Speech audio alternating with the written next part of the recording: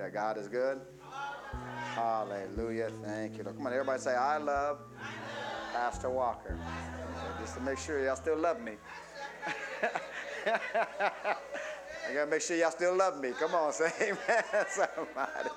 Hallelujah. Turn your Bibles to 2 Chronicles, chapter 20.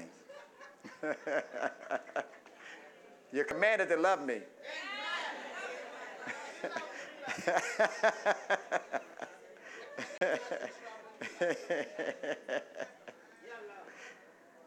Today we're going to minister on a subject that I started out ministering to our youth a couple weeks back. And that's what to do when you don't know what to do. What to do when you don't know what to do. Glory to God. 2 Chronicles chapter 20, verse 12. Teenagers think they know what I'm going to talk about. Y'all know what I'm going to talk about.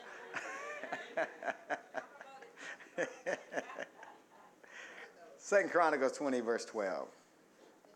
Notice it says, O our God, wilt thou not judge them? For we have no might against this great company that come up against us. Then it says, neither know we what? We what to do, but our eyes are upon thee. Now, we have all faced situations and circumstances in our lives where our brain has just went tilt. Come on, say amen, somebody. I'm talking about situations where you just don't see an immediate answer and perhaps can't see any way, shape, or fashion out of this thing. Come on, say amen, somebody. Now, we're going to read from the Old Testament today, but I want you to keep in mind that you don't throw away the Old Testament.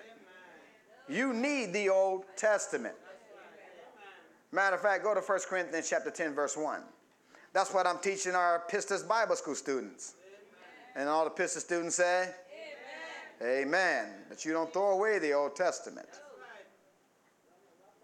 There's a lot of valuable information in the Old Testament. The Bible tells us in 1 Corinthians chapter 10, talking about the Old Testament, verse 1, it says, moreover, brethren, I would not that you should be what? Ignorant, how that all our fathers were under a cloud, and all passed through the sea. This all took place where? In the Old Testament. And were baptized unto Moses in a cloud and in the sea. What's Paul doing? Paul's referring to events that happened in the Old Testament, and he did that throughout his ministry. Look at verse 6. He said, now these things were our what? Our what? Examples, to the intent we should not lust after evil things as they also lust. In other words, the Old Testament gives us examples of what not to do. Come on. So we don't have the same fate as the children of Israel when they did something stupid. Look at verse 11. It says, now all these things happen unto them for what? And samples or examples, and they are written for our what?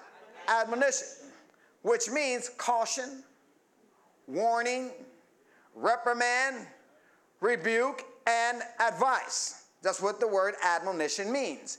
It means caution, warning, reprimand, rebuke, and advice. Amen. Upon whom the ends